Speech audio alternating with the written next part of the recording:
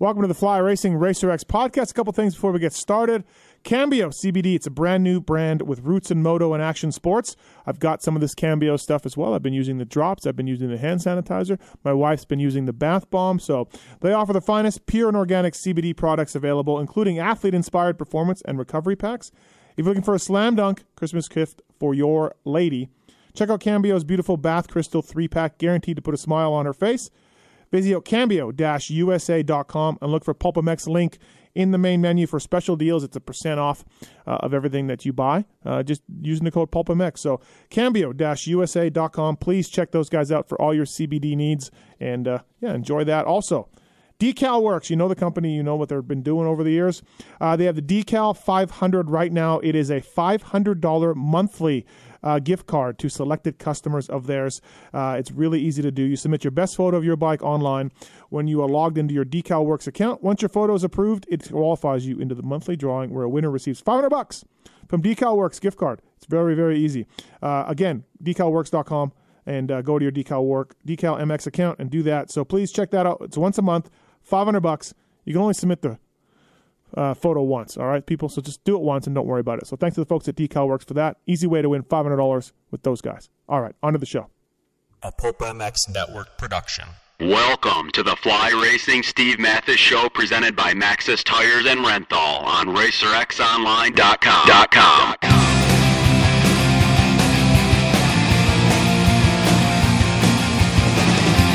With your continued support of our sponsors, we have surpassed 1,500 podcasts delivered with over 15 million downloads.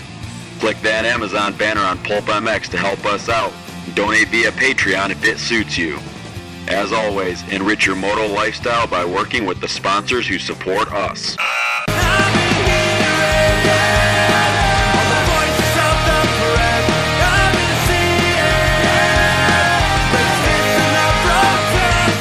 Original Moto Podcast, featuring legends of the past, stars of today, season previews and race reviews, introspection, opinion, facts, and laughs. Here's your host, Steve Mathis.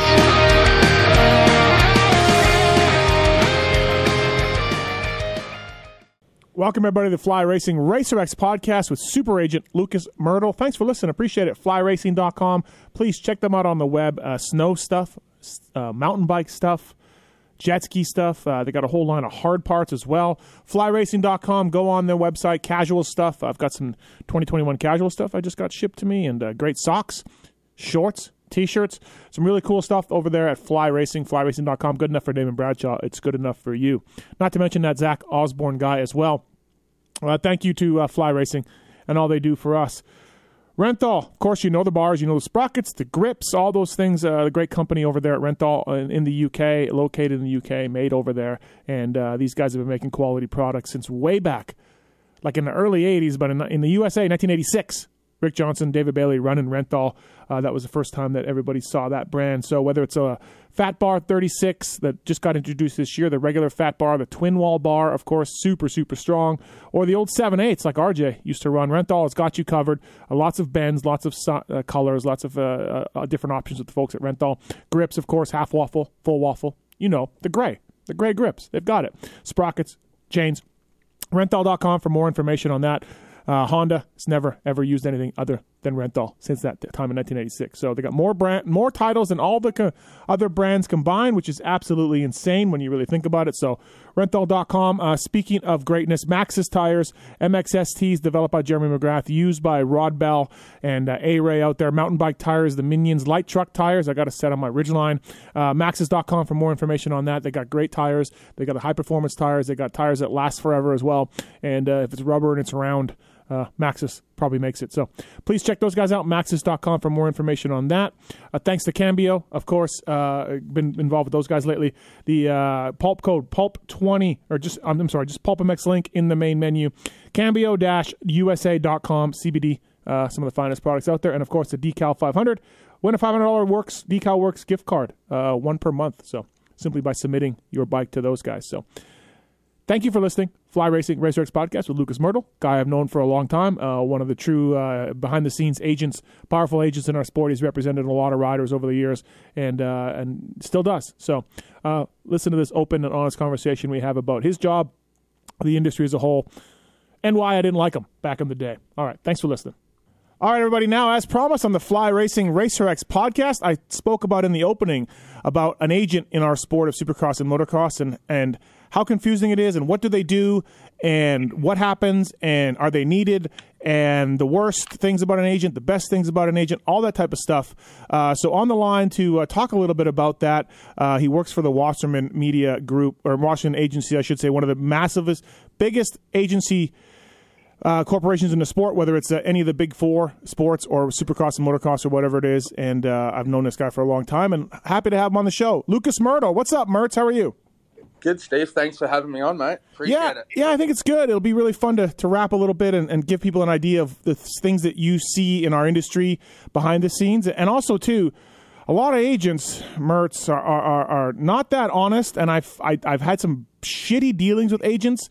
And you, I don't think, are one of those guys. So I'm happy to have you on. But there's some agents in our sport, I wouldn't put them on a podcast for, thousands of dollars because I just don't trust them. I agree. Yeah, like I just and unfortunately too, some of those guys and the agents in the sport have given good agents a bad name. Oh, big time. I feel like my whole career, or I'm relatively younger in this. Like I think my whole career, I've had to kind of break that mold, and it's not a mold that like I've been able to break. Like, oh, you over one business dealing or whatnot. Like, like it's almost every dealing or whomever I deal with has been burnt before. Right. It's a process, and sometimes the agents aren't always at fault. Like there's situations where you know what I mean, like where you can look bad or you can come across bad or someone didn't get their way. But no, I'm absolutely on board with what you said. Like I genuinely kind of started out doing this to help my friends and help my athletes, and to now with the level I'm at, that I think it's a fair statement. I think a lot of these people doing this do a really shitty job, and they're not thorough, and do short-sighted deals or deals that either they're already in bed with the team or they're like there are a lot of crappy deals, and so like for sure very. Yeah, I was the X-Brand goggle guy for a number of years, so I dealt with some people, agents on that, and like I had an agent that well tell me, agree to a deal to wear goggles for their rider, agree to the bonuses, agree to a deal. And then I just was like, okay, everything's done. He's wearing the product. It's all good. I'll bring a contract to Anaheim 1. And the week of Anaheim 1, the agent calls me and says, hey, we're out. And I said, what do you mean? Yeah, we're getting, $5,000 more, some piddly amount from another company. And I was just like, you can't do that. You gave me your word. Like, and he's like, well, we don't have a contract. I said, yeah, but we agreed on bringing it to Anaheim 1. Like, I would have faxed you one that same day if this was, this was all agreed to. Like that is just to me just a terrible way to be an agent, right? And you're throwing your client, under the bus, and you're leaving for if the offer was $15,000 more, okay, fine, I get it, whatever, you know what I mean. But to switch for a small amount of money and then say, well, we don't have a contract when it was already agreed to that I was going to bring it to Anaheim, like I can't believe that. I had another agent tell me one time, I was trying to help my buddies at FXR with gear, and I had an agent tell me, I had an agent tell me, come in and be like, you can have my client for $120,000. And I'm like, okay, zero chance of that happening. Like, have a good day. You know what I mean? Like, okay. Same agent calls me back a week later. Okay, 60. Like you're... And I'm just like, no, where's your 120 number? Go get that. Like, and that to me is like, you're doing your client a disservice when you're that type of guy. You know what I mean? Like, yeah. Can you imagine that to you? Like, no, my agent's got it. Will he? Yeah. Like, yeah, he's got it. Yeah. That agent should be selling discount furniture. It's 120. But next week it's Saturday. Literally like 9 days later or something, it was half price. And like, I just was like, again, I'm like, yeah, no, still no, because I don't want to deal with somebody like you. I don't want that. Let's just, FXR will pay a fair price for the rider services. And we all know that 120 was insane for this rider. You know what I mean? So stuff like that. So yeah, like there's certain instances like you shoot high. Of course. Generally it's market value, right? Yes. And if there's a number there that if there's a rider has its value, and I think each rider has its own marketability, own strengths and weaknesses, right? Mm-hmm. But I think we all know when you get into that gear, like if I was dealing with you at FXR, I think me and you land around 25,000. Yeah, like, and here's the thing, like, of course you're shooting high. You make more money, your client makes more money. I get it. And there's and that's called a negotiation, but you don't drop 50% in 8 days. No. And when I say, like, I think we'd land 25, let's just say if, say the client was, Jason Anderson or whomever, I think if I gave you a number, you'd be like, yeah, I kind of figured about that range too. Yeah, for sure. And that's just from representing, not that I represent Jason, I just use that for example. That's where obviously there's good agents who probably represent and have a finger in everything, right? And then there's people that are like, I'll go ahead and say it, they're joker brokers, right? And they're out there just, I can do it. This is easy. I read the PRs on RacerX or they read Bible or whatnot.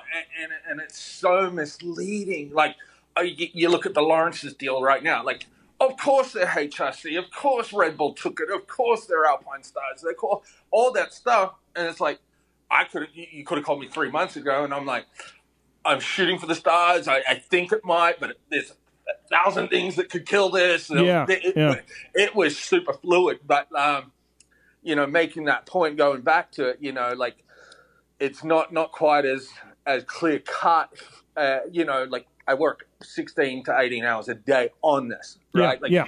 We do this as this is going to take care of my family, and more importantly, dude, I've got to look in the eyes of parents. I got to look in the eyes of my athletes. Not today, but 12 years down the road when maybe we're wrapping up their career, or and go, we didn't leave $1 on the table, or we did everything with the best intentions to help grow your career. Yeah, right. And that's the key point. Yeah, and my point to those stories was that this is what you sit down in front of a client, or you sit down in front of a team manager or a big gear guy, and I'm only talking about 2 instances that I probably have a few more, but I was a very small guy in this pond of trying to broker some deals. I can imagine the shit that some of these guys that you're sitting across from a table automatically think about you or agents because of things that I just explained, right? And it's not like I was the only guy getting these crazy ass agent stories. So you have to fight through some of that too.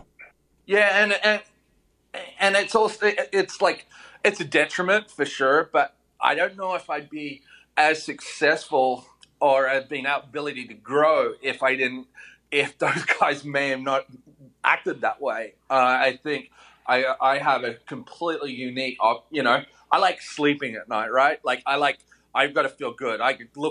I'd rather meet with a sponsor, a potential sponsor, than call them, right? Mm-hmm. I want to have that relationship. I want to have that. Like, I think there's just honesty and integrity in it, to the best. Like sometimes people may be like, that sucked, or they didn't get the deal, and they'd be upset. That's human nature. Yeah. That's on anything. Yeah, right? Yeah, of course, yeah. But I like to see the whites of people's eyes, and, like when I tell someone it can happen, I generally can. And if it can't, or if something goes sideways, it's the first call is from me. It's no, there's no... Yeah. I'm the most reachable guy in the world, I feel. I think you are. I think you are. Yeah. And so, like, I kind of avoid any of those circumstances, which, these are young kids and athletes and taste, and athletes want to go one way 1 minute, then want to go the other way. I think you can get through that just by constantly communicating. Like, if me and you were dealing on a client that was, wishy-washy on staying, I would have told you that. I'm like, here's where you can land him. Here's where we might not land him, and here's probably the reasons because of this, this, and this. Yeah. You didn't like this, and then let's try work it through. So the whole time you would have been like, man, you'd be telling your bosses is like, Mirtl's giving this a shot. I give a 60% chance of landing it, and then we go. I'm not going to take you down the path and go, oh, you got him. Just get it to this price, and you got him, and then go, you didn't, you know? Yeah. And there are circumstances. Yeah. There was a circumstance recently where we thought someone was terminated an agreement verbally, and then they came back. I got another deal, right? I got another deal, and I went verbally, and then they exercised their first right of refusal. Right. Yep. And I'm like, oh my God. And then, it was one of those situations. It was like, that was the behind the scenes. And you don't represent Barsha or Thrasher or any of these guys. No. But the behind the scenes machinations of that deal where Barsha was gone, then Yamaha matched, and then Thrasher signed. Thrasher had an out because the team was going to Gas, technically not a KTM. Thrasher gets picked by Star Racing, who is very, very aggressive. And then the Barsha thing falls into place for Gasket. I mean, can you, Mirtl, on the outside, just think of all the things that were going on with that deal? It had to have been insane. No, it was, because we're traveling every weekend, and like certain people are always sitting next to me on the flight. So, sitting, so I was kind of like in on, like, knew what was happening, Yeah. So 1 week they're happy, 1 week, not happening. And then when I found out what happened, I was kind of impressed. Like, probably would do the same. Yeah, Yeah. No, I'd probably do the same. I can't talk for the representative of both those guys, but. Well, the part about the Yamaha using its first right of refusal, which is in every standard contract, people need to understand that. Like, every rider out there has a clause in their contract that says, we will match, if we can match every part of your deal, we can do that, and we retain the right to have you under contract. Now, it never gets used. Never. Or very rarely. Yeah, I'd say, like, just for the listeners, the first right of refusal is, right, so you sign a 2-year deal with Honda, right? They have a great 2 years contract up. They always want to retain the right to re-sign you, right? Right to, let's say if KTM comes and offers you $2 million, Honda wants that contractual right to match that offer and then keep you, right? Yeah. So, and I guess what Steve's saying is really, like, in the circumstances that offer comes in, and then the rider's like, no, I really want to go to Yamaha. I don't want to stay at Honda. Yeah. Rarely does Honda go, we don't care what you want. We're acting on our contractual right. Yeah. That rarely happens. And me as an agent would be like, who wants to pay a rider X amount of dollars and he doesn't want to be here? Yeah, he doesn't want to ride your bike anymore. You want to go to another team. He doesn't want to ride your bike. Right. So, so that's where for the listeners, first right of refusal on the contractual process, and why it's rarely enforced. But when it does, it gets tricky. And it has been, everyone bluffs, and 9 times out of 10, people just want to see what you're getting offered. Yeah. So they activate, like, okay, send us the offer. And then they honestly get a look at what you're getting paid, what the other bonuses are, what the terms are. And that's a kind of shitty thing about them, is you kind of go, well, here's our cards. Yeah, here's all our cards. Right? Yeah. No, for sure. Exactly. What your clients, the Jet Lawrence, Hunter Lawrence, Ryan Villapoto, Filthy Phil a little bit. Who else? Who else we got? Styles Robinson, Max Volan, Levi Kitchen,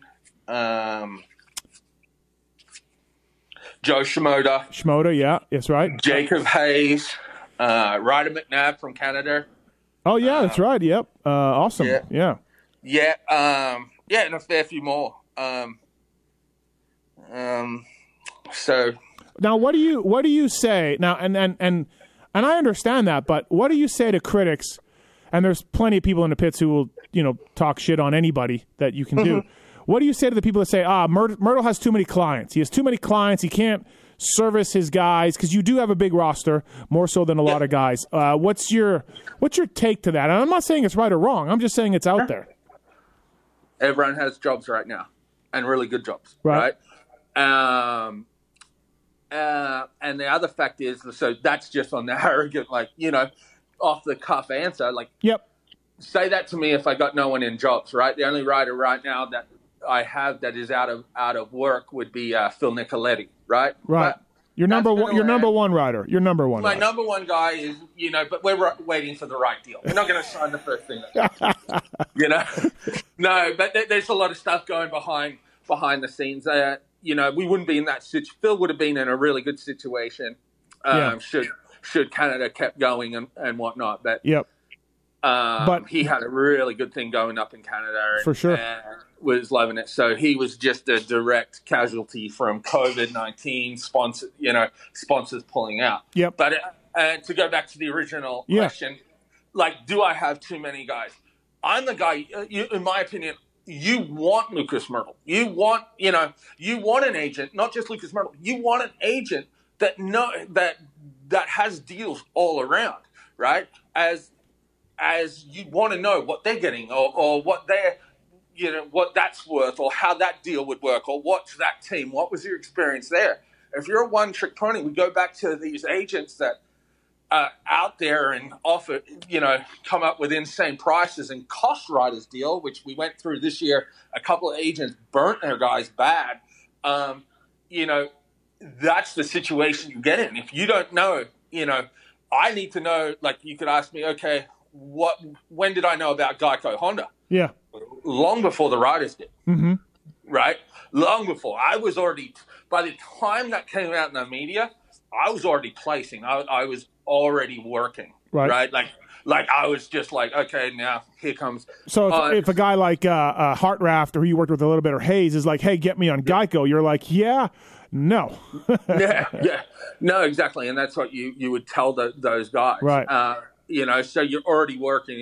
And, I have a working document where I'm constantly placing, and that goes 3 or 4 years in advance, knowing where the holes are and whatnot. Like, you see a lot of, and I hear it because when I speak to team managers, they're like, oh, yeah, this guy come and offered me that. And I'm like, why would you even make that?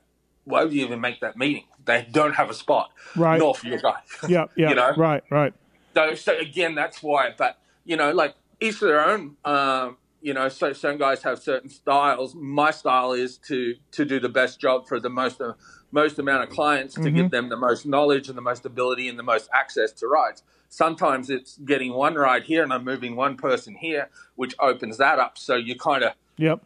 But, okay, so the flip side of that would be like, look, for a while you worked with Hartraft, right? And do you still help Brandon? I don't know if you still help him or not. He did his own deal, this one. So you helping out Hartraft and you're helping out Troll Train for a while, a couple of guys. They're going for similar rides, and so now you as an agent, you're talking to Scuba Steve at Husky or Roger or Ian, and they're looking for a guy for the Rockstar 250 spot, and you've got two guys. How do you determine who you're talking to and how you place somebody there? Because the criticism out there is like, I want him to be working just for me and fighting just for me, not for Alex Martin. You know what I mean? If I'm Hartraft. No, for sure. And that's an open criticism I've taken, for sure. And from parents or whomever, athletes themselves. Because athletes generally don't blame themselves or, really don't, that's just it's pretty tough for them to do, yes. Yes, exactly. It's really hard. Not against them, but I don't make the decision. Right? Yeah. I don't write the check for Mitch Payton at Pro Circuit. Right? In fact, you go in and talk to Mitch Payton. You think anyone's told Mitch how to do run a race team or what he should sign or who he should sign? Mm-hmm. No. He's more qualified than anyone. You go in and talk to Mitch and you give him the facts, right? So when Mitch had that last spot open, I had several riders that were open for that. And Mitch will even tell you. Yep. So what did Lucas Mirtl come in? I printed off the results for the last 2 years. Each guy showing their trajectory, their age, average finish, whole shot position, start position, right? Yep. And even all the amateur. So what I did as an agent, I went there and gave Mitch the info. And presented it and make sure that he knew what he was going to buy, right? Yep. And so I'm Mitch with the info that, he wanted to look at. He needed to make a decision. He needed to know who was available, right? Yep. And so when there's multiple riders going for it, a lot of my riders go, that's how it goes. That's why I have Mirtl. He'll, and in that kind of position, which is a key point we'll get into talking about, is when you're at that position in this sport, you're on the cusp, not making it. One, you probably don't need an agent that much because I'm not doing a whole lot. Like there's no real negotiation when you're getting that last ride or you're riding for a B-level team. But it's not like, I won't do it because I'm a big-time agent. No, I'll still do it. But the influence I have as the agent to close that deal is not a big influence. That's discretionary on the team and what the direction they want to go. I give them the info, I follow up, and I follow up. For that fifth ride at Pro Circuit, I probably was down at Mitch's twice a week. Discussing, talking, looking at options, and constantly massaging that into who he wanted to choose. Yeah, interesting, right? And absolutely. And at some point, Mitch runs he has like a tryout, right? Yeah, and that's what Mitch decided to do. He test rode 4 guys on that bike. Right. Now, Alex Martin, you worked with for a number of years, got him the deal at JGR. He kind of falls into that category where you guys separated and you were like, look, Al, there's not a ton for you, and you're not going to make a massive deal because of what's going out there. So, you kind of know how to do this. Yeah. So, like, when I started working with Alex was just when he started doing well on the Star Yamaha, right? He was on a 1-year deal there. So, at that point in Alex's career, he needed to really focus on riding. He had multiple offers, right? He didn't want to be the one dealing with that, right? And so we took over. We started working together. He decided to go KTM, much to the dismay of the other team. Right, so he went another direction, and then from KTM, he got dropped by KTM, and we were very fortunate to land a good ride with JGR. We had a real good, 4 or 5 years working together, right? And then he gets to the point where, he's in his 30s next year, he's getting older, right? Yep.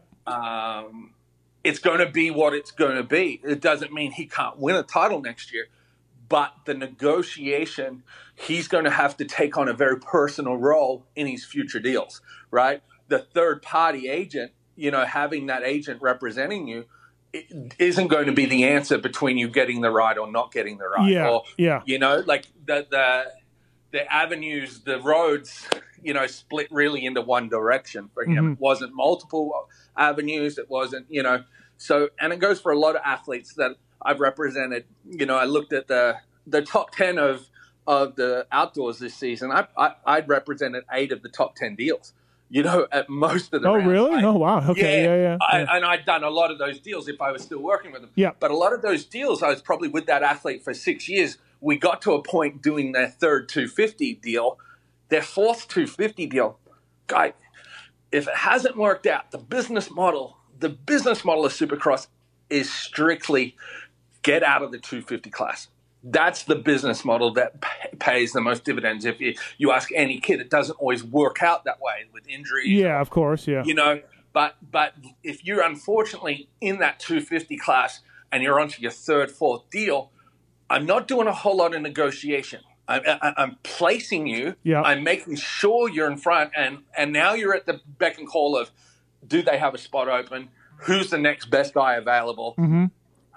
Is that rookie going to be good enough to come up next year? And then that leaves you in a 1-year deal. So then you're year to year in that point, and that's where the relationship, you better hope that team manager loves you. Yeah, right? Yeah, you better offer maybe more than results also, right? You better be a test rider or a good guy or whatever, yeah. Yeah, exactly. Then it becomes very personality driven. And I've told guys, no, you should probably, this next deal, you should kind of get in there and call this guy yourself. Yeah, Because it's touch and go. Like, when you have the agent, that's you taking yourself out of it and letting me handle the business side of things, right? Because you want to focus, you want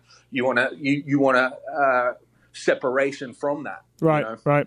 How is so we saw Geico fold up, JGR fold up, unfortunately.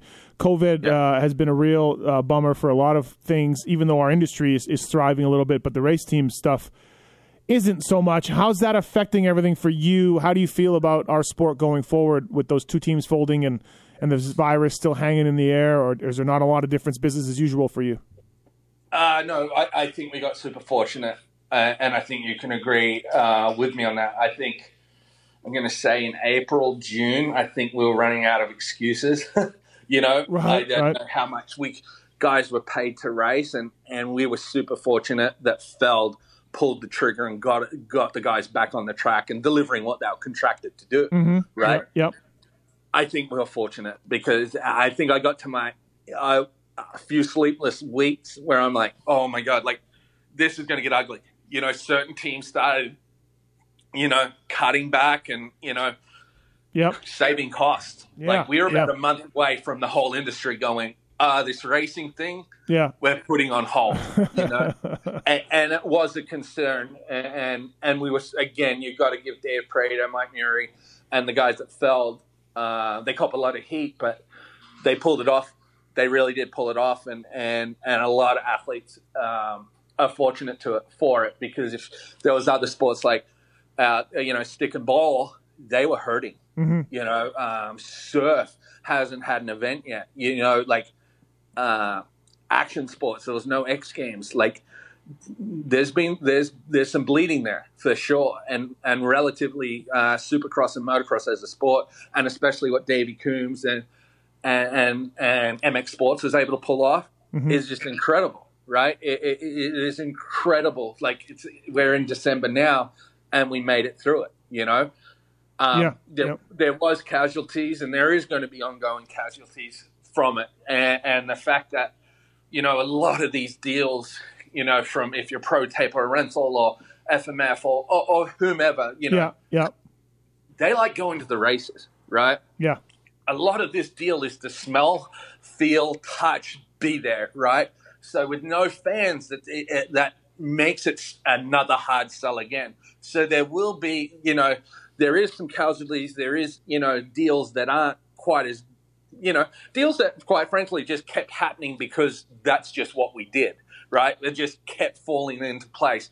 Those you're seeing get haircuts or maybe going away or taking on a different payment structure due to COVID. So there is a bit of a reset going on, and then to go on and talk about the teams with Geico going away and then JGR, two of the best teams in the pits. Like, I love both those. I like both those teams. I absolutely love dealing with Jeff and Ziggy. They're incredible. And I had a great amount of respect for Jeremy Albrecht and Coy. Like, I like those guys. Like, I don't have a bad story about those teams. And that's me personally. I'm on a personal side. I actually called J-Bone yesterday just to tell him, hey, I've missed you, but I respect you. You talked to me when I was nothing, and you talked to me the same as when I was something. And I said, I just called him and said, I just want you to know that I'm sure we'll work together at some point. And, you know, I just wasn't always going to call you because I wanted to sign an athlete. I liked you. I care about you. And that's the real shame of them going away. What I see, you know, but it's not also all doom and gloom, you know. Phoenix Honda's now more, you know, relevant. Michael Lindsay got a shot in the arm, and now HRC's got a 250 program, right? Now you see Barex. It's Barex, right? Yeah, Barex, Yep. So now they're relevant now. And then you see Hep Suzuki. They get a shot in the arm. So it also through some, you know, good things fall apart so better things can maybe fall into place. I'd like to hope that these teams that may have never got a shot to be a factory team or may have never, you know, had a chance to sign a rider of a X caliber, now really taking the ball and run with it and having different ideas on attracting new sponsors and probably, you know, my advice to them would be like, think outside the box, you know, let's do it better, you know, and make it last. So although I miss those guys, I'm also excited for some new people to get an opportunity. Yeah, for sure. Now, I mentioned off the top how you work for the Wasserman Agency, which is, I mean, you want to talk about an athlete agency. It's maybe one of the biggest ones out there, and NHL and everybody. How much, now you're tucked away, I imagine, in the corner of this motorsport division. How much, though, does working for Wasserman help you to try to get a foot in the door with other people? Now, that's one of my criticisms of, and I like Steve Astafan. He ran the motorsports division there, and Roxon and everything else, and he broke away. One of my things was always like, why can't Astafan do anything? There was a little bit of stuff with Discount Tire and a little bit, but I would think with the reach and the power of WMG that there should be more ability for you guys, and this would just help you profit and everybody else, to bring in some outside people to our sport. What's going on with that? I don't think it's from a lack of trying. Yeah, right? I'm sure, right? Yeah. Yeah, it's not from a lack of trying. Although you can see the other motorsports, right? And I'll break it down as best as I can, right? MotoGP, Formula One, World Superbike, MXGP, first and foremost, are a TV property. They're a media company, right? Yeah.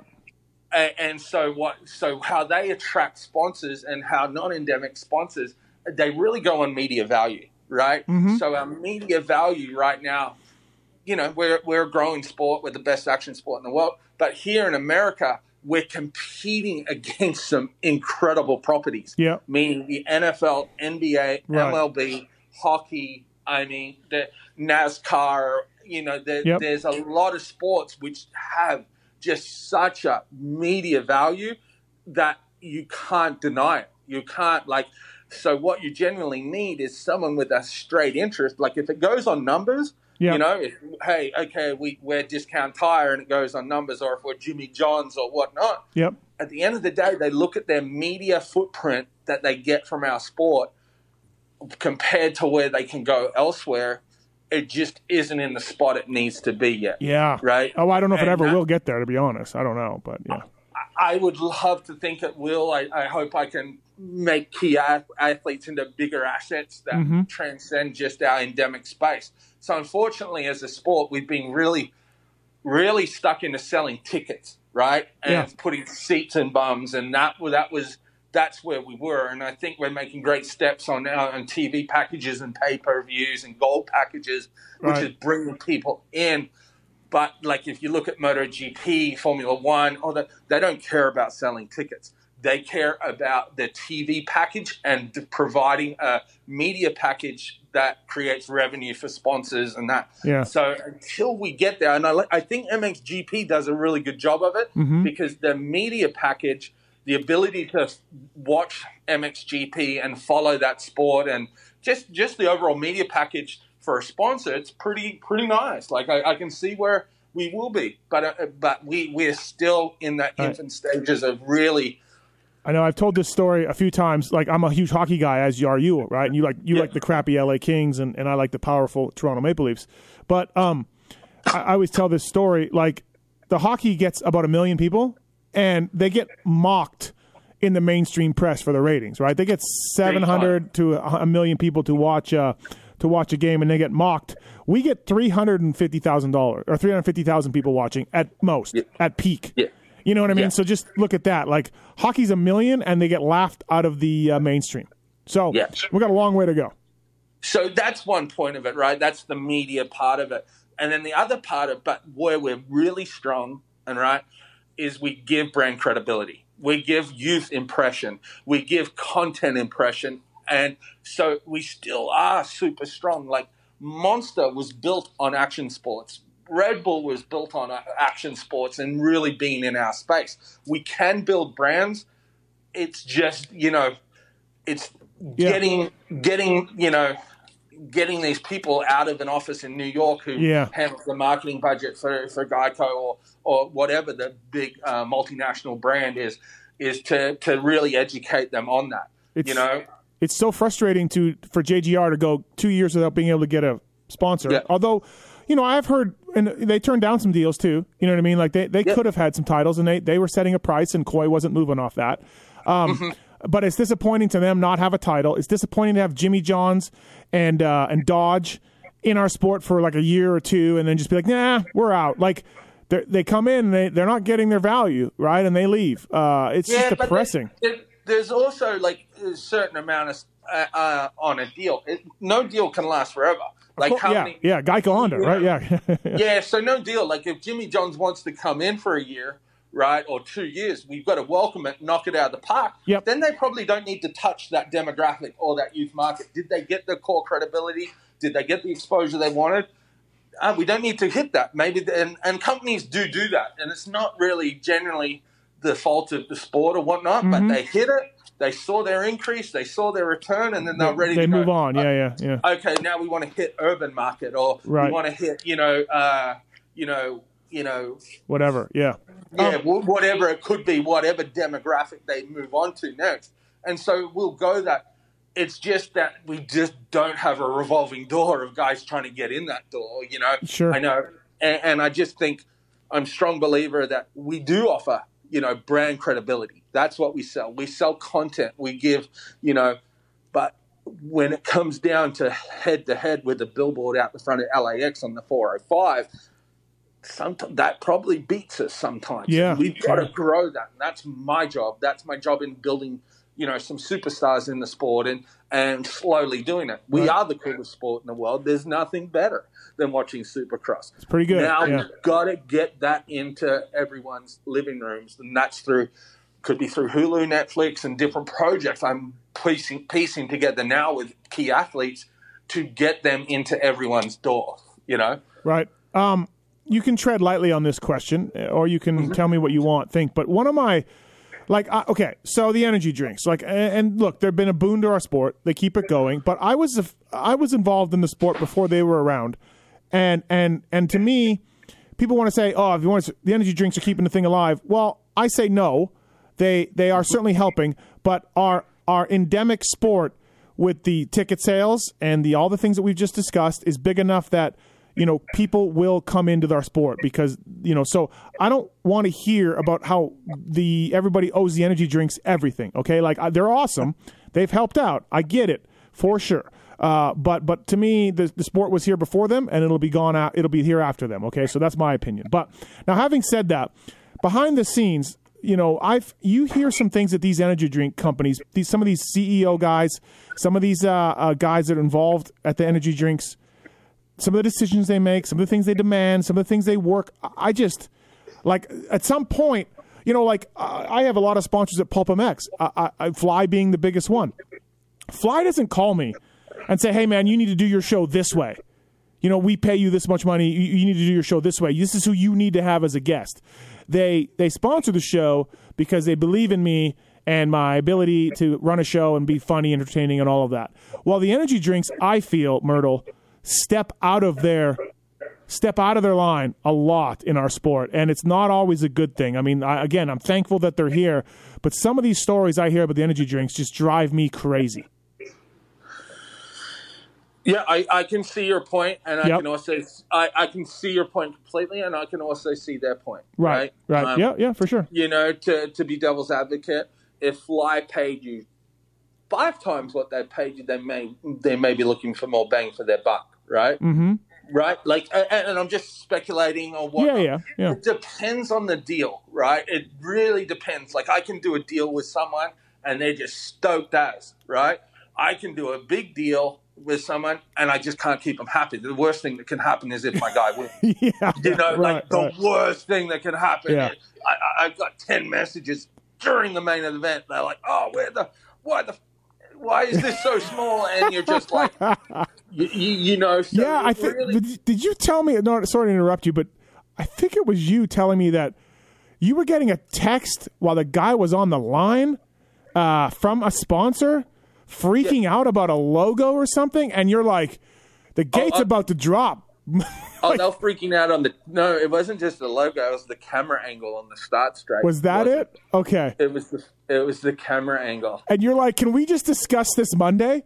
The camera angle. What they shot a little to the right, and their logo wasn't there. Oh my God! And I don't know if they wanted me to run down and move the camera position or whatnot. Needless to say, I ended that deal. They wanted to stay on, and me and the client just said, "We're out." I don't think we're going to ever keep you happy because if I'm going to get in trouble on the on the camera angles, like you're like I'm good. I don't need you guys. Like we're good. Like But okay, so anyways, back to what you're saying. So to go back on the energy drinks, look, I think they're great. I think they get a lot of value. They've built some record-breaking stock prices on the back of action sports. They'll forever, have really cornered and attacked the demographic through that and being super successful. On the other hand, we do need them to be there, and we've also got to back the product we give, right? And it's not charity. This is a business arrangement. It's an exchange of goods for credibility, sponsorship, exposure, the likes, right? So as a sport, we've also got to hold tight on what we give and not. But they have been around a long time, and they have their bosses to answer to as well. So you continue a deal, right? It's like kind of how we talked before. Like when Rockstar continues with Husky, you can't just repeat the same thing and expect it just to go forever. Right. Those guys like Kelso or Dave Gallen and Mitch Covington or Jeremy Millett, they have to increase the value they're giving. You can't, just say the value was this 5 years ago and this is what we do and we're always going to do it, right? Right. That's not that. So, sometimes there's some overextension on asks and wants for sure. But at the same point, they're trying to make sure they get the return on investment and justify the investment they put in. So for sure, I can see the frustration on both parts. I've often said that, maybe the non-endemic companies I don't believe it'd be the end of the world should the energy drinks pull out, because I just think it would create a lot of opportunity maybe for digital content, cellular to come in. Like it wouldn't, let's say, for example, Monster pulled out or whatnot, I don't think it would be that bad for AT&T to come in as title sponsor, and then T-Mobile would need to sponsor a team. And then, Verizon would come in, because it always fits. I always love that demographic. I always love that that market of cellular data and content should always be in our sport. But at what level can they get in right now? A company like that would only want to own the series, right? Or own a team. Yeah. And right now they haven't been pushed to get in there. Yeah. Crazy that Honda can't seem to get somebody. I'm sure they've tried, but they've been sponsorless for a long time, and that's Honda. That's a terrific team. So but Honda also wants the right partner too. And they've. I think they're very comfortable, and the business model is changing. Like they are going to need some stuff and whatnot, but also Honda isn't going to completely change the color of the motorcycle or change what a HRC motorcycle looks like. They would need the right partner at the right time that makes the most sense. So they don't want to be in a revolving door situation. I think. That's just the pride of Honda and the direction they've always kind of run HRC. Sure. They were Red Bull for a few years there. They were muscle milk, and the branding was minimal. It was.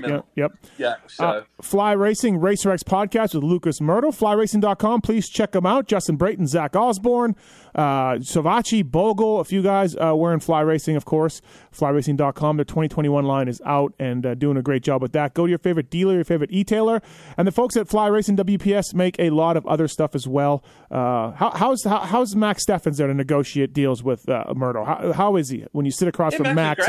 And JT, if he's involved a little bit over there at WPS. We haven't done a whole lot great deal together. Right. I like those guys. Like them a lot. I always sit with JT at the outdoors. I probably bug him, but no, I really like him. Talk football. Great company. They're doing. They're doing good things for sure. They're doing good things. Yeah. And they sport's a better place with Max and JT in it and Fly. So. Absolutely. So Fly Racing, Renthal.com, Max's Tires, of course, Alex Ray, Rod Bell. You got to get Rod Bell for a client. You got to get Rod Bell. He's phenomenal. He don't need me. He's doing great without me. Yeah, good point. Maxis.com for more information. UTV tires, of course, dirt bike tires, mountain bike tires, and the thanks to folks at Renthal, of course. Fat Bar 36, Ken Roxon using the Fat Bar 36 to win some races this year. Thanks to the folks at Race Tech as well. Pulp 20 is the code to save with Race Tech. Get your motor serviced, get them some work done, get your suspension serviced, get some revalve done. Their gold kits are fantastic. Gold valve kits are great at Race Tech. So please check those guys out, and Race Tech service centers all over the country. Mirtl, let's talk a little bit about your clients now, a little bit one by one here. Can I just make a full confession here, Mirtl? A full confession? Yeah. I'm jetted out, and that's due to you. Okay, so I can't wait till we get racing in Houston, and now I can see Jet on the motocross track. It's good for the sport, It's great, and we just talked about it. Like we really, I think, as he's got merch, he's got a video, he's got new gear, he's got an energy drink, new team, a lot of Jet. Yeah, we got to embrace it. We got to embrace it, and I want this.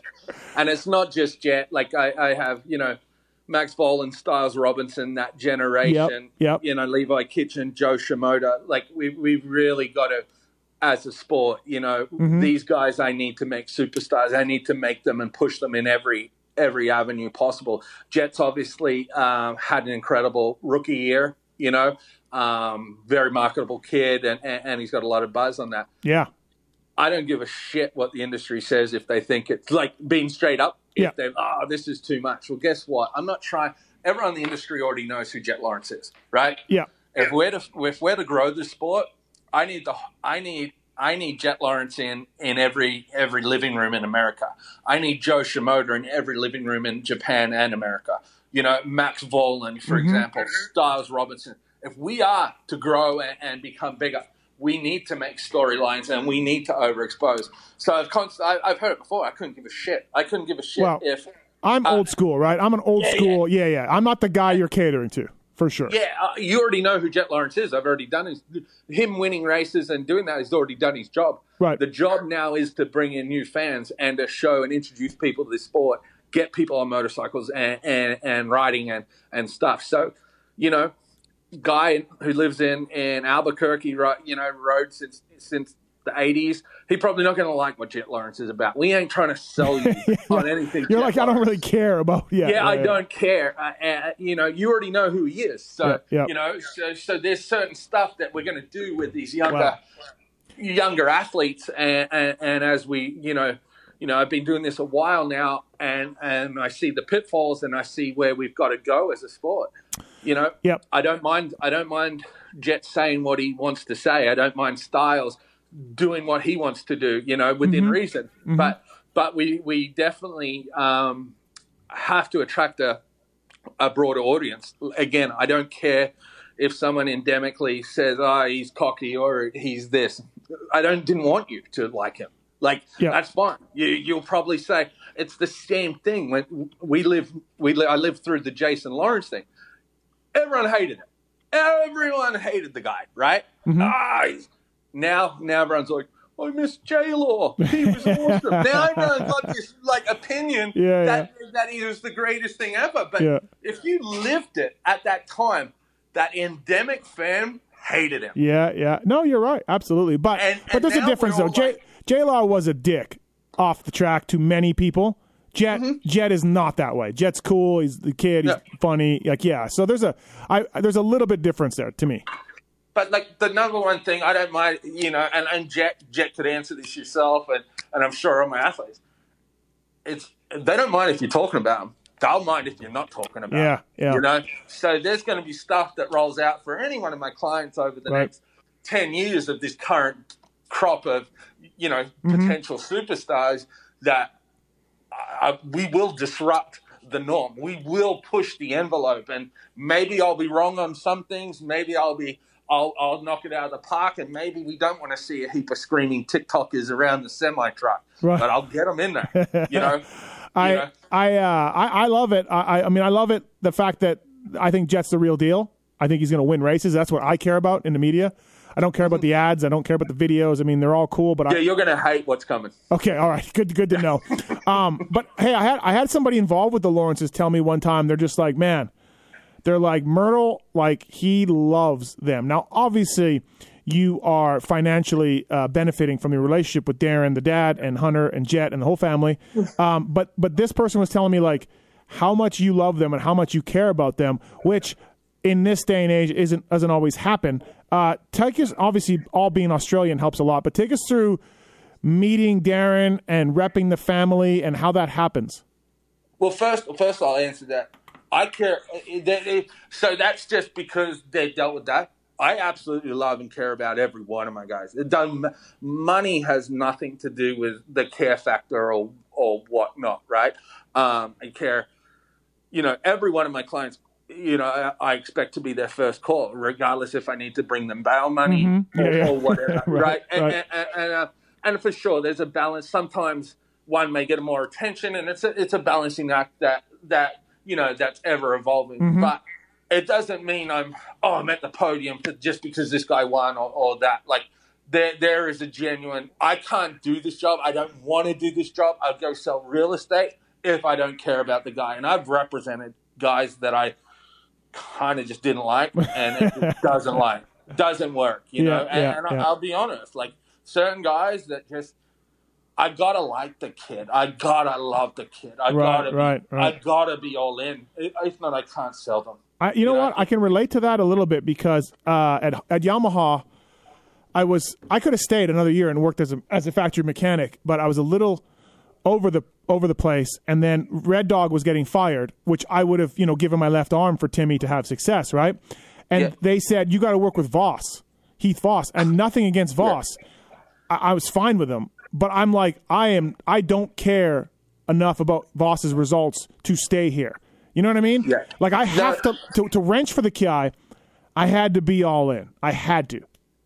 And I'm the same way. Yeah. You know, it's like, you got to care. Like, I'm not bullshitting this year. Like, I was doing 18-hour days. You know that. You can call me at any time and whatnot. And I'm there. Like, I speak to Talon Volan at 4 a.m. because me and him both get up early before our phone rings, Yep. So me and Talon and that we talk.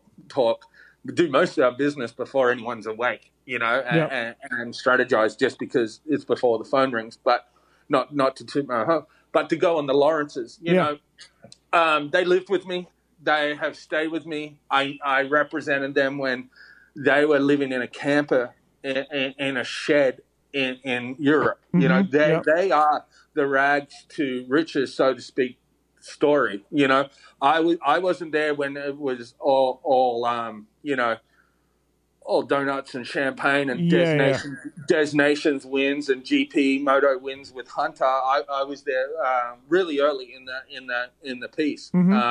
They always had a lot of talent, So I was there. I was laughed at by a couple of teams when I told them about Hunter Lawrence, right? Yeah. And for that fact, Jet Lawrence. Like there's a couple of team managers that may listen to this and go, Yeah. We gave Mirtl shit. Right. Right. I took heat on it for sure, but it was one that really came through. Darren Lawrence is a super dear friend of mine. I look up to him as it's not just a client; it's a different relationship. Like they live with the TS. So obviously. He seems like there's so many crazy parents, and Darren Lawrence does not seem like one of them at all. No. Darren's one of the best out there, but I'd have the same relationship with anyone because obviously they're not from here. So when I did bring them over here, it was I really had to take the Lawrence family under my wing, and not under my wing, but Wasserman's wing. Scott Lindley, our lawyer, he does a lot for them, and it's just a different relationship than being a US-based athlete. The US-based athletes already got their truck, they've already got their house. they've already got a social security. They've already got their LLC set up. Yeah. This to move a whole family, and the Lawrences also have Tate, which they're autistic, brother. So it's a very much a family vibe, but but at the same point, it's very much business. We're friends as well. But to be clear, like I believe I have the same relationship with every one of my athletes. Phil would disagree. Well, Phil, okay, Phil is never happy. He's never been happy with one deal you've done, right? No, hates them all. Hates them all. Every deal you've done, of course, on the Pulp Show, people will remember you didn't get him a boot deal. That infuriated him. No one liked these feet. Like, I don't know. Like, right. Phil's one of my best friends in the world. Like, he's just a piece of work. He's incredible. No, he's one of the best humans, and to be honest, he's everything what's good about motocross. Yeah. And supercross, to be honest. And that's kind of like why we do this job is it all isn't going to be overall wins and champagne, private jets, and first-class tickets, right? Yeah. I started at the bottom in this whole deal, and I've worked my way up. I shouldn't even be where I'm at today. But it was because I loved guys like that. Like, yeah, me and Phil don't have a podium photo together. We don't have that, but we share way more fun on a Friday night when he ducks out and makes me pay the bill. But that'd be the best dinner I had, in months. Yeah. It's just different relationships. But no, I love Phil. I love his thing. He's a scrapper. He could have been born from the same town I'm in. Yeah. He's a scrapper. Yeah, he is. He's from the streets, right? You could tell. Oh, for sure. Like, so I think me and you think the same. I love him, and he deserves everything he's got out of that. And I'm just going to keep him out of the penitentiary system. Yes. Employed in there not going there for as long as I can. But let's hope so. So Ryan Villopoto is retired, and he is making a ton of money. He's got a lot of stuff going on. He just switched to Canvas. He has a deal with Yamaha. He had an answer deal for a couple of years. He's got this Fight Club stuff going on. He's Motorsport. Motorsport, right? The guys at Motorsport. He's everywhere. Monster. He's everywhere. And when he raced, we all predicted that he would go and live in a log cabin somewhere and never come out again because he seemed miserable. He was not happy. And I think you've had a lot to do with him being the people's champion, quote unquote, the greatest retired rider ever. We can't get rid of Ryan Villopoto. And I think you have a lot to blame for that. Yeah. I love Avi. I tell you, I'll be honest, like, the moment when I had to, Ryan wanted to sign with me, and he split with his old manager. He came. Yeah, he was working for Bobby Nichols forever, right? Yeah. Yeah. And he came over to me. I was, I don't know, like, if I was like, holy fuck, this is, sorry about language. If this is the greatest opportunity ever, I was kind of looking at it. Oh, cool. Now I'm right in the public eye to really mess this up, So, it was a lot of pressure, not that I thought I was, but it did come with a lot of pressure. And we really had to knuckle down and focus. Like, when I inherited Ryan, monster deal wasn't there. He was exiting at Cowie. There was turbulence on every facet. Like, it wasn't like, oh, I just took Villopoto, again, the view of the public eye, and then, just, of course, why wouldn't you do straight rhythm? Yeah. Why wouldn't you do Yamaha? Why wouldn't you? Yeah, of course, Monster keep him.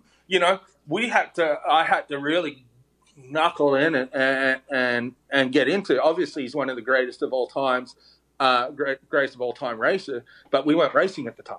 Yeah. So where was our angle? Where was the value? Where did we have to go? And you had some people that were saying, hey, we'd sign up if he races some supercrosses and nationals, but he doesn't want to do that. So that's the angle. You were already handcuffed a little bit because RV did not want to come back and even race a partial schedule. I know. Well, I've tried. Yeah. I've tried, and I'm still going to try. Yeah. Avi would tell you, like, I've always been big on the comeback. I think we've thrown some posts up, and you text me like, "Stop, just stop, just stop." Like, we just kind of found what made sense and really, leveraged his value within the sport. And I think the biggest thing was really showing the personal side of Ryan. Yeah. and really converting him from this unobtainium, greatest of all time multi-champion that doesn't really relate to anyone because was really kind of finding where he felt comfortable, and then making sure, coming out with, partnerships with current brands, current partners and new partners that really made sense to both parties, and it worked, and it come across, and it's been nothing but genuine, and it's been the most fun time ever. Yeah, he's phenomenal, and our listeners love him, right? Like they love him, and I listen too, and I'm just dying, and then he'll like when he does those interviews, he'll call me and go, "What do you think? What do you think?" I'm like, "I'm the best. I'm the fucking best." I know. I'm the best. I keep that pulp show going. Yeah, I know. Trust me, I hear it too. You need to pay me, but put me on payroll. Yeah, and then I would be like, "How much?" He's like, "Call Mirtl." I'm like, "Yeah, okay, all right." 7-Eleven phone is always open for business for Ryan Villopoto.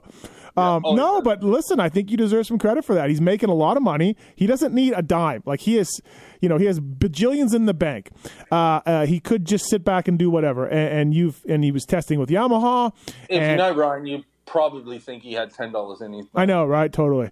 But he's doing well in post-retirement life, and I think that's a little bit of a tribute to you and how you've sold him and what he's done. Yeah, no, I appreciate it. I think it's one that really did work out, and it's just a matter of identifying talent, identifying strengths, identifying weaknesses, and then just sharing the vision, creating that vision that we needed to for what retired life would be like. He's done it. He's done it, and taken it the bull by the horns, and he's arguably as valuable as he was racing as he is now. Yeah, it's pretty and good. That's the trick.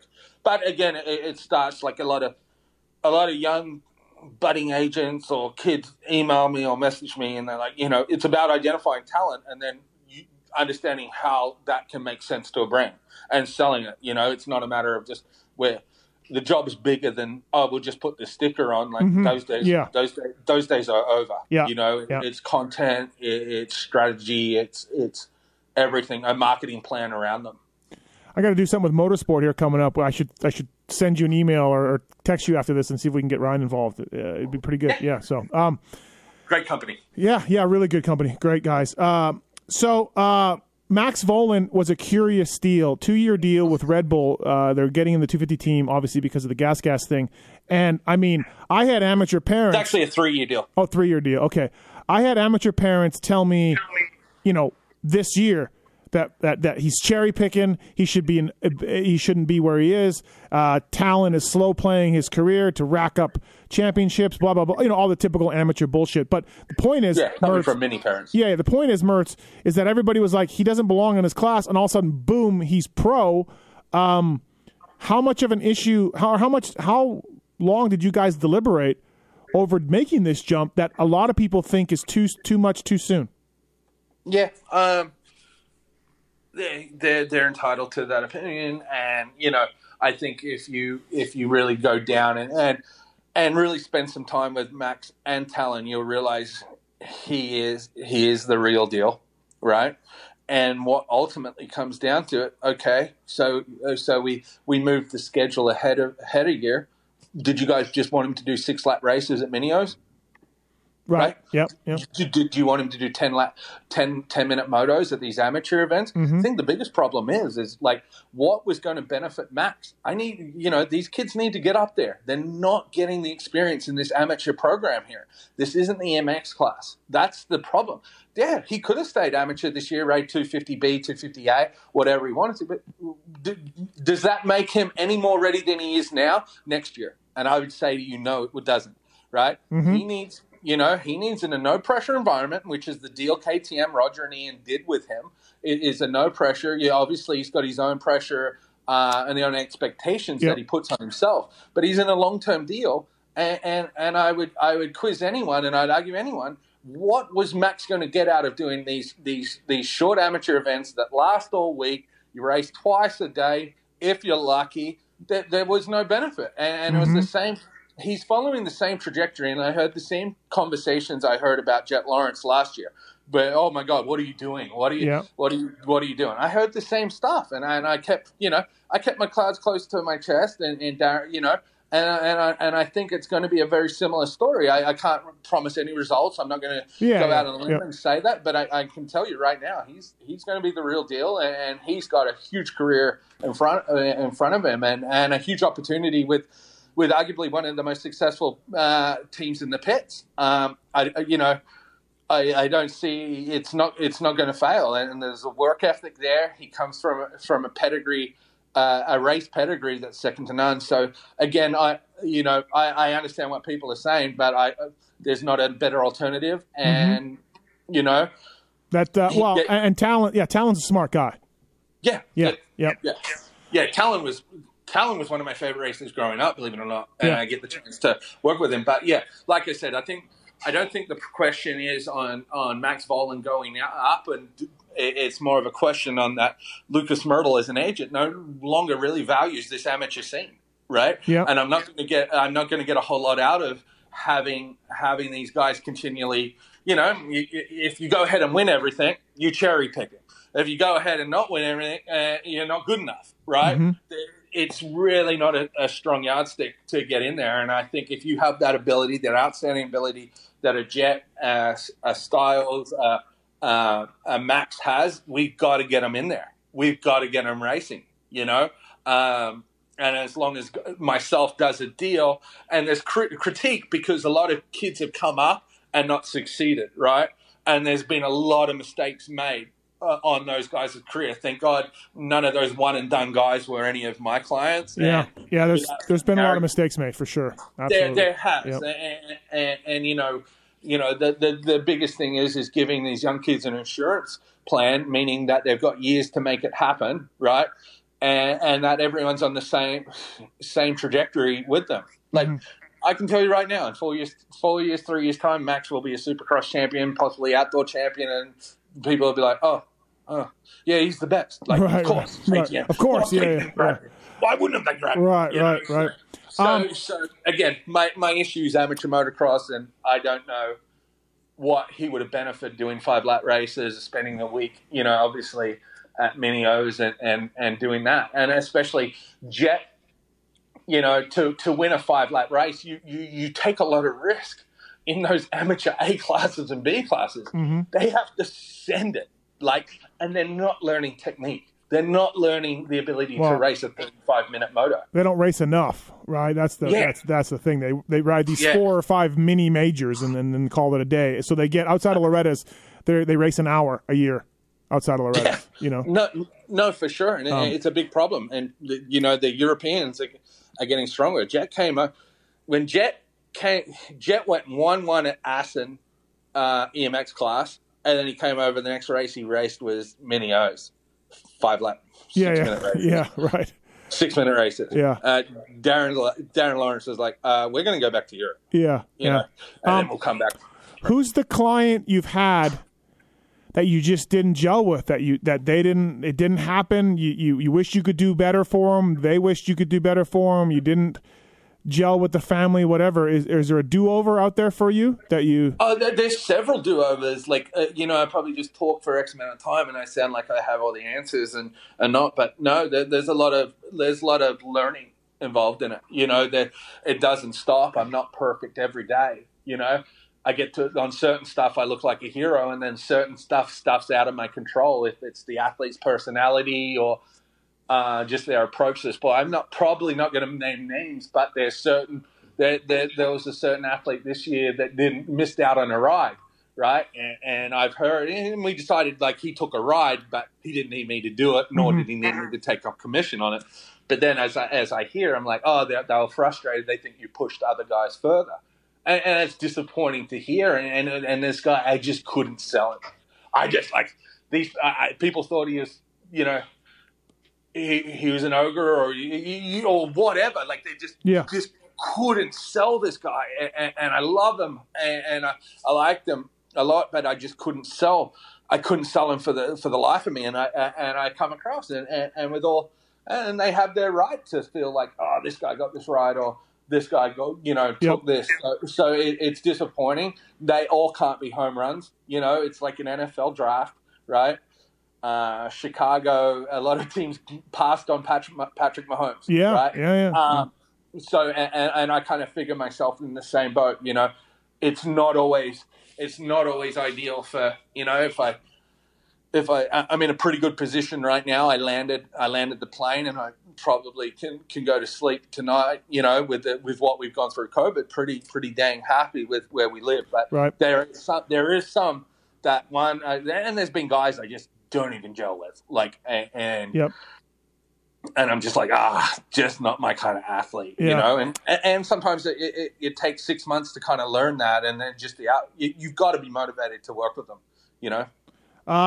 Absolutely. Hey, so obviously you're not involved with it, but the rumor is Blake Baggett is owed some money from the team, and he's off the team. He basically just quit. That's probably going to go down the legal road, and in a case like that, and again, you're not involved with it, but how much of that is going on in our industry? How much of that stuff is, I know, Travis Preston talked publicly about suing a couple companies that didn't pay him, and he got small claim court. He got a little bit of money, and other people, riders I know, are like, you know what?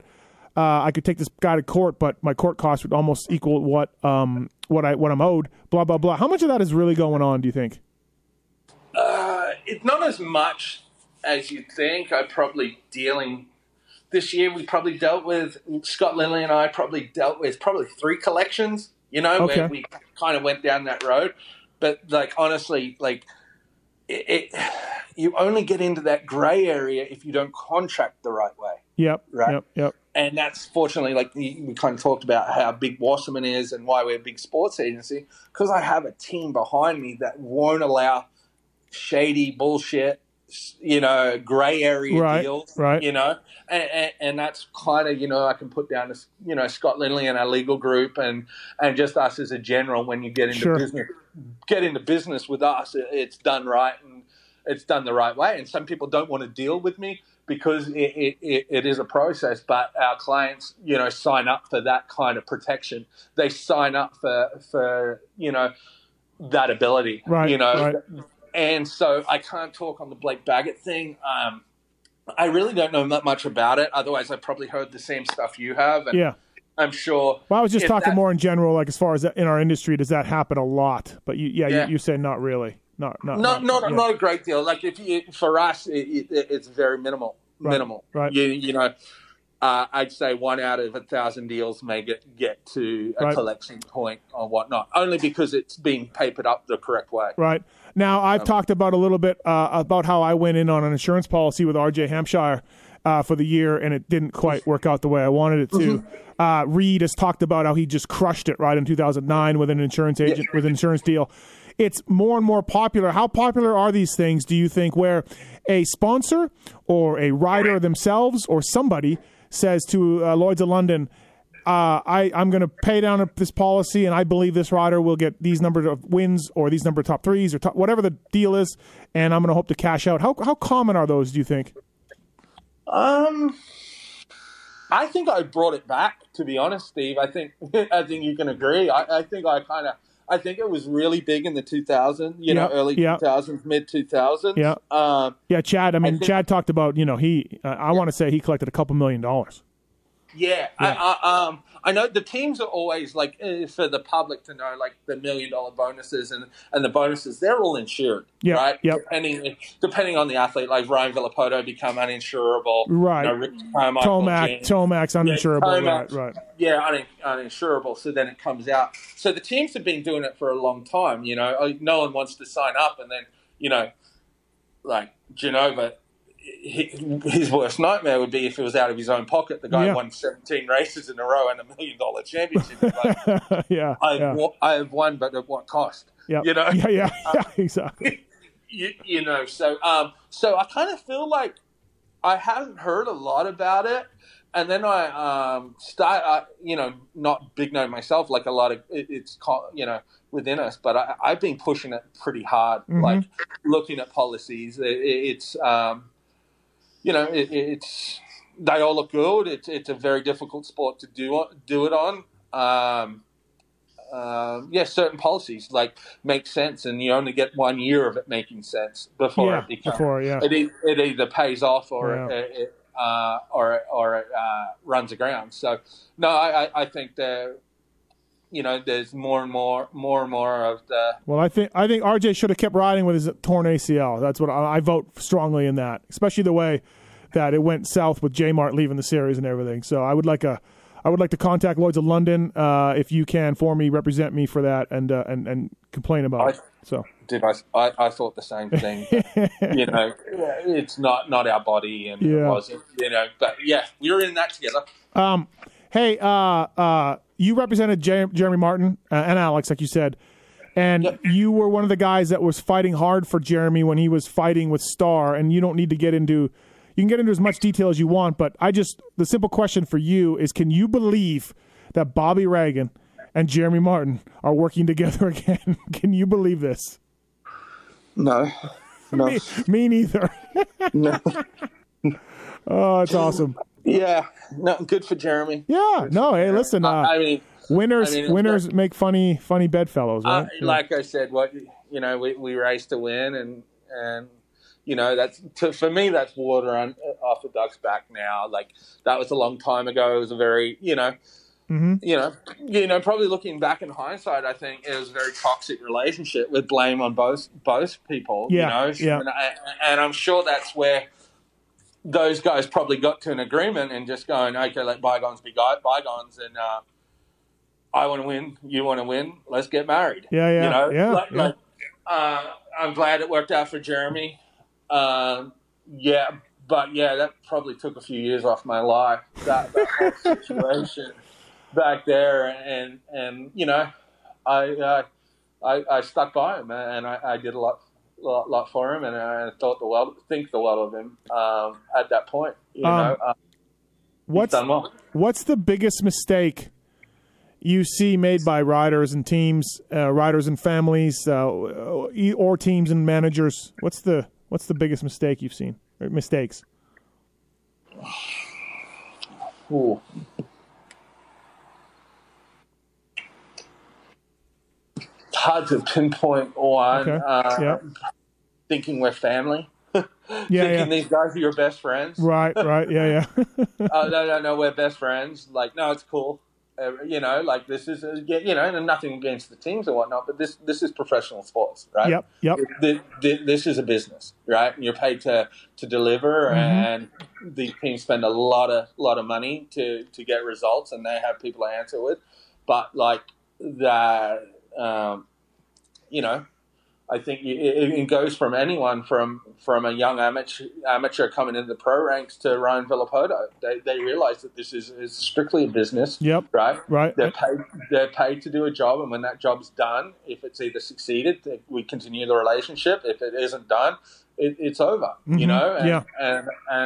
like the big part of me representing a lot of these young athletes as they come up is really acknowledging the fact that mum and dad, like, this is a business, and you got to approach it that way, and secure your child or your son, or the best shot at succeeding.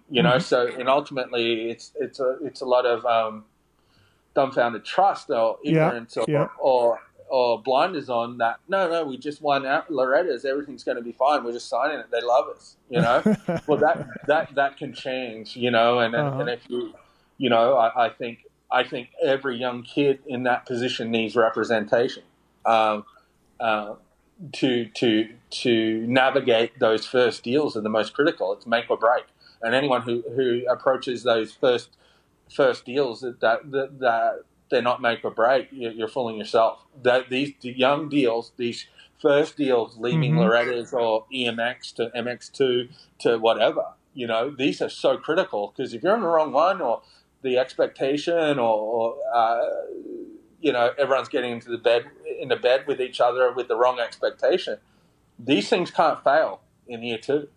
They absolutely can't, and that's really through communication and understanding what we're all getting into, not just because, oh my God, they think we're the greatest because I just won the A class. Right. Yeah. That love affair, that love affair dims real quick. once you start racing 40 other riders, 35 plus minutes, Yeah, no, absolutely. Good point. Yeah, absolutely. I got to be honest, early on, Mirtl, I was not a fan of yours. And we become friends now, and I admire some of the stuff that you've talked about, honestly, good and bad, and everything else. And one of the reasons why the reason why I wasn't a fan was because when Jeff Ward Racing came in, I had a lot of people that were involved with that team, either as mechanics or sponsors or whatever, and it was Josh Grant, and I don't remember who else it was, but it just went sideways, and a lot of people pointed fingers at you. And of course, it wasn't all you, but that left a negative impression to me. And then at some point, you kind of told me the story a little bit. And as much as you want to get into, what kind of went south there with you? And that was one of your first things that you did in America. Yeah, it was ambitious, right? It was shooting for the stars. I think I was 26. At the time, super young, right? Mm-hmm. And me and Jeff Ward got together, and then Mike Kraniak and, Money Guy and the team. Unfortunately, I did a lot of the work on there, and it was the same figurehead, right? I wasn't the one making the decision on it. I really didn't have any control. If there's a do-over, do I take that do-over? No, it taught me a lot about myself. It taught me a lot about this industry. I thought everyone loved me. Right, I thought I was doing great. I think we did a great job on it. But ultimately, what that all fell down to is there was someone in the background paying the bills, making the decisions, but didn't want to be the fall guy, and eventually pulled the rug under a lot of people. It wasn't on what Lucas Mirtl said. Right. I was just kind of blindly, dumbly passing, pushing a train down a track that was going off a cliff, right? and it's one of those things that I remember when that all fell over, I couldn't get out of bed. I thought I was done. I took a part-time job after that. Like, did you really? Yeah. Oh yeah. I was done. I felt like I failed. I felt like the world would, But I think a part of any great success story, you've got to trip, you've got to fall. But it taught me a lot. I met a lot of great people in that. Mm-hmm. But yeah, definitely, I put myself in a real vulnerable position that I had no control over. Yeah, and that was the key mistake that I made on that. And times passed, and we can all talk about it. But yeah, I don't think I got out of bed for 3 months. I was depressed. I thought my world had ended. I thought everything I worked for was just destroyed, and there was misconceptions, and ultimately when one of those things falls over, right, there's a blame game. And here's the young 26-year-old, 27-year-old that just piled on, right? Well, because also too, you were new, right? So you didn't have a background of success as the guy. No, for sure. And like I said, it was one of those things that I would never sign up for now until everyone had exposure, right? But I essentially put myself front and center. And look, I'm pretty dang proud of what I did, right? Mm-hmm. Like, obviously the ending was a train wreck, right? Right. But like, that was a team that we bought the bikes. They bought the bikes off Temecula Motorsport, right? And they podiumed at, I think it was St. Louis, and podiumed at Steel City or one of those rounds. Like, that could, like, I did that in my first year trying to do it. There's teams out there still trying to get that done. And I'm not putting that like, oh, it was great. Again, I wasn't the main guy. I was there that was, trying to do it. I didn't run the mechanics or the team or whatnot. I just put two people together, Mike Kraniak and Jeff Ward, and then, they went about it. Do I do it again? Like, if I could go back in time, man, I wouldn't. But I don't also, the lessons I learned made me the person I was today. And to bounce back from that kick in the balls and that failure made me, a better father, a better agent, really, really gave me that, to bounce back and rebuild and do it differently. Because I was young, like I just, I've seen, and then you look at hindsight, like JGR's gone now, RCH went, Geico's gone, it's ridiculously tough to own a team, and it's ridiculously tough to depend on one person to pay the bills, meaning if it's Geico or if it's Coy or if it's a Mike Kraniak or whatnot. I love all those people. They do great, and I'm not discounting what they've done, but it's a fickle thing, and when these things do fall apart, it's ugly. Yeah. Right. No, absolutely. And look, hey, I got fired from a couple jobs, so I can relate. Like I was going to be a factory mechanic, and I made it on 2 different factory teams. But along that way, I got fired a couple times, and that didn't feel so good. So. No, for sure. And like I thought, everyone thinks I'm this and that, but I kind of sat back to myself. I sulked, or I went through it, and I said, "No." I went and took a part-time job just to make sure I could, and I didn't earn a cent out of that thing either, right? Oh, yeah. I didn't. And that's the worst thing. That's probably the worst thing is like, everyone else did good. I wish I at least pulled $250K out of the thing, and then people hated me. I'd be like, there's money. Yeah. No, I left that thing broker than I started. Again, there was so many mistakes on my part. Right. But then... And then I took a part-time job. I was still representing X Games action sports guys. Mm-hmm. And it was just this, like, honestly, it was just this reality check where, like, Mert, you're either going to fucking do this, and you use profanity, you're either going to fucking do this and come back and win at this thing and do what you're meant to do and be the best at it, or you can, or everyone, what they're saying or their opinions or whatever, they're right. They're right about you. Yeah. Right? Yeah. So you can either you hit that fork in the road, and you got to take that thing. And it was a reality. It was a disappointing. I'm proud of what I did and how I went in and attacked it, because I wouldn't be where I am today without that attitude and approach. Mm-hmm. It's just a circumstance. You'd lay it up way different. No, for sure. No, I can relate, man, for sure. For all the stuff that I was just saying, like, you have to fail to know what you did and to be stronger. And you also too, coming from my side of things, I've been in the pit since 1996. And I've seen a lot of guys come and go, in that position that you were at in Wardy. Now I'm trying to justify me not liking you, Mirtl, but, where I'm just like this guy, look at that Amschultz guy. I mean, just a clown, right? In and gone now. And there's been all these guys that have come in and they're gone, and you're just like, fucking just another one of these dudes. So I give you a ton of credit for doing all the stuff that you said and rebuilding yourself and taking that fork in the road and being successful in the industry.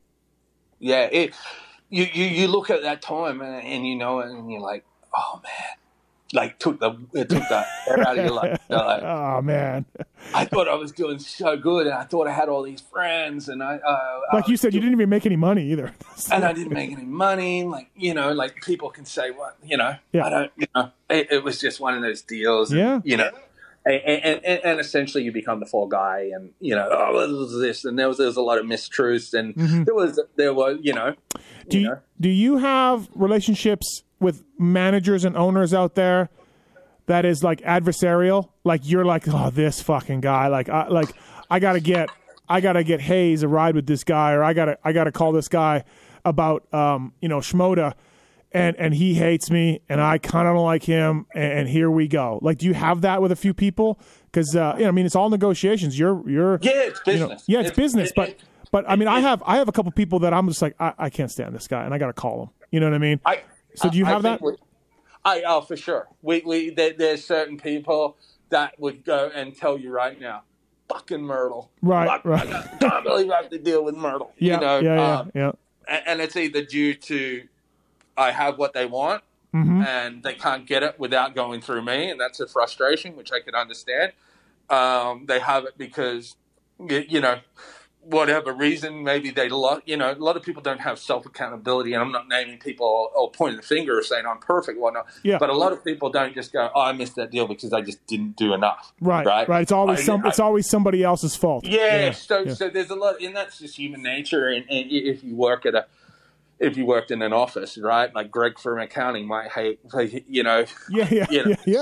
guy, But I'd like to think that it always comes around, and I think this industry shows that. Like, it's good to have a bit of a short-term memory. Right. And I've had to learn that because I was probably, I still need to learn that, Mirtl. I still need. I carry some long grudges, man. For sure, and I'm the same. But like as I got older, and I have 2 daughters and whatnot, I realized what really matters in this world. Being, people are going to do what they're going to do. They're going to act a certain way, and it's stuff we can't control. I can't control, and I represent the athlete, and and I honestly think that as an agent, you shouldn't be loved. You shouldn't. Hey, I think that way as a media guy. If everybody loves me as a media guy, I'm not doing it right. Yeah, I honestly think as an agent, like I was only just kind of talking, like I go into every meeting knowing, like for my athletes, this could turn into a bar fight. Walking into a bar you don't know, right? Yeah. And I'm prepared to go to any length for my athletes. Don't get me wrong, and that could be contentious for some who have to deal with me, but I'm not. If I wanted to be popular, I'd sell ice cream at the beach. I've said that before, right? Like, I'm here to do one job, and that's the best job for my clients, and ensure that their career is profitable, and more than profitable, they're in a position to succeed. And it takes a little friction to make a fire. My job's not to be loved, and I think every one of my clients would they don't want me in that position. Once they get into it and start learning how this business or any professional sports as a business works, and I'm sure it's for your business. There's other podcasts out there. There's people got their opinions on you. There's people going after your sponsors. It's aggressive to live in 2020. We just survived the pandemic. It's aggressive. You've got to believe in what you do 100%, and you don't sway on that. And some people will fucking hate that, and some people will respect it. I respect it. I'd rather the guy that would punch me in the nose than high five me and then tell the guys in the next rig I'm a wanker. Yep. So yeah, it doesn't worry me now. But I will be honest. Back in the early day, I'd walk around all fired up and ready for battle. But now I'm just prepared to do what's right for my client, and I understand. And I've been doing this a long time now, and I've got a lot of clients that I know what's right and what's wrong, and it's a pretty clear line when I deal with people on that. You're also one of the few guys that goes to a lot of races. You're at a lot of races, and a lot of agents you never see. Yeah. So. You'll see them when they win, and they're trying to work out how to get to the pits, and they're getting their Cole Haans dirty. And hey, I had an agent come up to me one time. I should name his name, but I'm not going to. Guy comes up to me and goes, "Dude, you should hire this guy, or not hire. You should have this guy on your show. Like, he's awesome. You keep an eye on him. He's going to get a ride. I love him. He's just the greatest guy." I'm like, "How's he doing?" And the guy's like, what do you mean? I said, "Well, he broke his leg last practice." And the guy just bolted, dude. I love this guy. He's awesome, Mathis. Yeah, he broke his leg. Yeah. I swear to God, true story. I'm like, fucking agents. Oh, dude. That's classic. I'll text you the guy's name when we hang up. Yeah, but, I think I know who it would be. Probably. But I love it. I'm into that guy too. Like, I'm into it. I love it. I love a good story like that. Yeah. Yep. Hey, how's he doing? He broke his leg. What? Boom, gone. As he's running away, we'll get him on after surgery. Yeah, exactly. Right. Exactly. We'll get him on after surgery. Yeah. You gotta love the hustle. Yeah, yeah, you do. Well, no, and there's been riders that haven't talked to me and don't like me and run their mouths about me, and I've gone to their guy's agent, and I've been like, "Hey, man, we got to figure something out. Like, I don't really like your guy. He don't really like me, but I have a huge platform, and we should try to fix this somehow, because it would be good for me and it'd be good for your client." And I've had this guy just do nothing, just laugh like they don't care. And that's never, and Mirtl, you would never do that. I know you wouldn't. You'd be like, "Okay, what do we got to do?" Like, you know what I mean? Like, And and I'm not just saying it because it's self-serving for me, but I think as an agent, that's your job. That's one of your jobs. And this guy just laughed and thought it was funny. And I'm like, okay, cool, right on, But and I like the guy, but I'm just like, I don't think he's doing his client a service. Yeah, a big part is really navigating that, and I think a big part of the role is taking these kids from young kids through to becoming adults, and it's you teach them maturity, you teach them social presence and understanding situations, which racing amateurs in motorhomes from the age of 9 doesn't really genuinely teach. A lot of life skills or problem solving skills. No, actually teaches none. Yeah, zero. Yeah. So a big part of my job, I'd like to think, is that you can help certain guys through life and make it through. So on that kind of situation, I think I've put guys on your show that haven't liked you. Yeah. Yeah. And for the fact we've had our differences, or no, not really, but like it's just honesty, you know. And if you can't handle someone that's honest, you're not my kind of person, Like I said, and I think the world needs more of it. But like, I think it just comes down to if you be honest, you're good, and you got to teach these young kids. Hey, people are going to have opinion because you're a public figure. You're a public athlete. It's not going to be all, ticket tape parades and adoration, No, absolutely. Half the people who follow you on Instagram, and I tell my athletes, half the people on the Instagram, like 3/4 of the people on your Instagram aren't there to see you succeed. They're there front row to watch the fall, you know? Yeah. And that's just as a society of, if it bleeds, it leads. If it's, everyone watches UFC not to watch it go all the way to the end, right? And go to a judge's decision. We watch UFC. You want someone getting knocked out. You want a highlight. And the general public is the same way. They want a headline. They want something to discuss. And you can either avoid that, or my kind of role, me as an agent, I want to embrace that. If they're not talking about you, is when you worry, good or bad,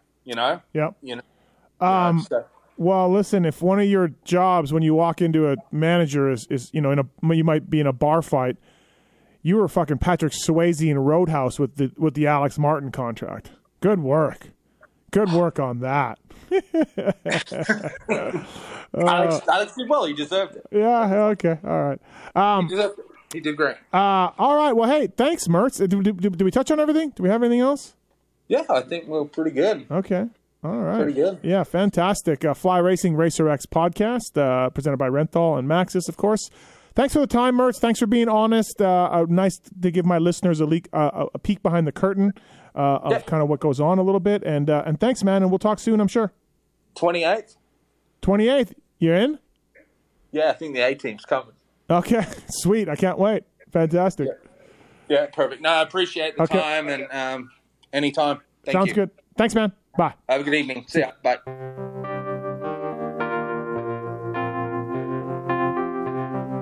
Thanks for listening to the Fly Racing Steve Mathis Show. Don't forget to check out some of our past shows, including motocross legends such as The Bad Boy, Rick Johnson. I looked down and my hand was junk. I mean, it was sitting over to the side. The tendons were jerking in weird places. And my biggest disappointment with Danny Sorbeck because that he never said sorry. Because Danny and I were friends, and we've never talked since. Brian Lunas. Before the 500 event, Dave and I fly to Germany, go down to Stuttgart. There's this little shop out the back of the mall factory. We get our cylinders, take them back, and, off we go. And, we ran Nicosil cylinders as a factory part for a handful of years before anybody ever saw it in production. Dave Arnold. And Magoo was all, how he did the big pancake thing, and he's got the thing, he's completely laying on the gas tank trying to miss his tree. I mean, he would have gone even harder, jump farther if that tree hadn't have been, if it hadn't have been there. The Hurricane, Bob Hanna. I love the guy. I don't dislike. I think he's the greatest competitor this sport ever had. That absolutely 100% in my mind. I firmly believe that statement I said about these modern-day guys in Switzerland or Holland or Belgium on 45 minutes on the same bike. You're not beating Roger. Are you crazy? They're not doing it. If they think they're so much better nowadays than they were in those days, they're fools. They're different bikes, different times. The Beast from the East, Damon Bradshaw. It got to the point where I didn't want to leave home, and once I got to the race, I wasn't into it. If I wasn't going to give 100%, I'm not going to take their money. The working class hero, Doug Henry. It was definitely an emotional moment for me, just thinking to myself, that's it, and it's amazing the stuff that goes through your head in a short amount of time of the things that, that I was going to miss. The Dogger, Ron Lachine. Until you really open your ears and you want to listen to what they're saying, it's like beating a dead horse. And I know from personal experience, did anybody ever sit me down? Of course they did. Everybody did. Pro Circuits, Mitch Payton. There's two ways to make the money. One is you can sign for money, or two, you can earn the money. I'm a high believer in earning the money. I think they ride better when they earn the money. 7-time Jeremy McGrath. I was so mad, so disappointed and so frustrated that I pulled the pick and I left. Every point counts. I could kick myself to this day for not just riding around in 10th. It's been no problem. My ego got in the way, The O Show, Johnny O'Mara. Stuff that you'd sit there if you didn't even want to ride it, you just wanted to just look at it all day. I mean, I got a chance to test all that. I like that era I was in. I really do. Search Pulp MX in the iTunes store to enjoy these and over 800 great motocross podcasts.